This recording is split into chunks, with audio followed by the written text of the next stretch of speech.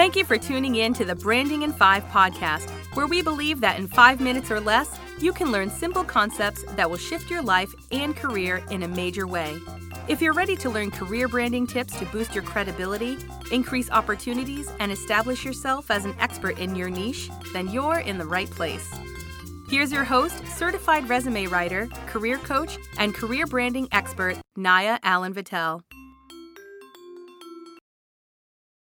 When I work with career branding clients, I'm always intrigued by their work. Recently, I had the pleasure of working with a top HR executive, and she gave me a bit of insight into how candidates are seen. I love working with HR experts for this very reason. It gives me the chance to learn new ideas and techniques that I can adapt in my own work. This executive told me that when her team evaluates a potential employee, they put them in 2 categories: growers and keepers. Growers are employees who have all the ingredients but aren't quite there yet. They require the company to mold, nurture, and grow them long term. This type of candidate is someone they can make an investment in and eventually reap rewards for their bottom line, culture, and overall company. Then there are keepers. In short, keepers are candidates that have built their brand.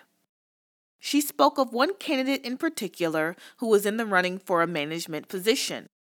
After reviewing his resume, her team Googled his name and found that everything associated with him was related to his professional expertise.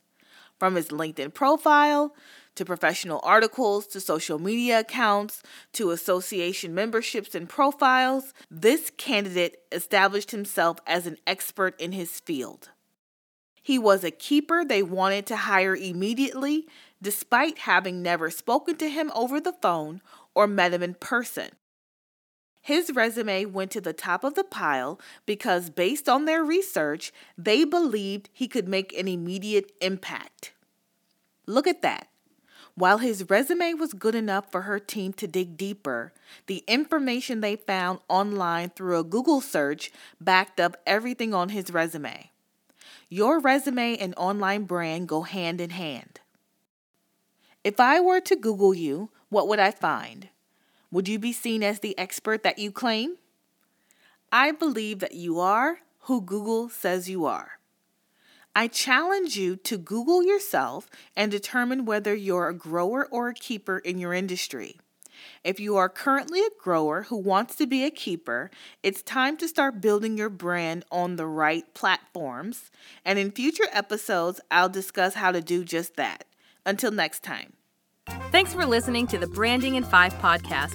Dive into the show notes for this episode and all past episodes, as well as additional articles and resources related to today's topic on www.careerglobal.co/podcast. If you love the show, share it with a friend or leave a review.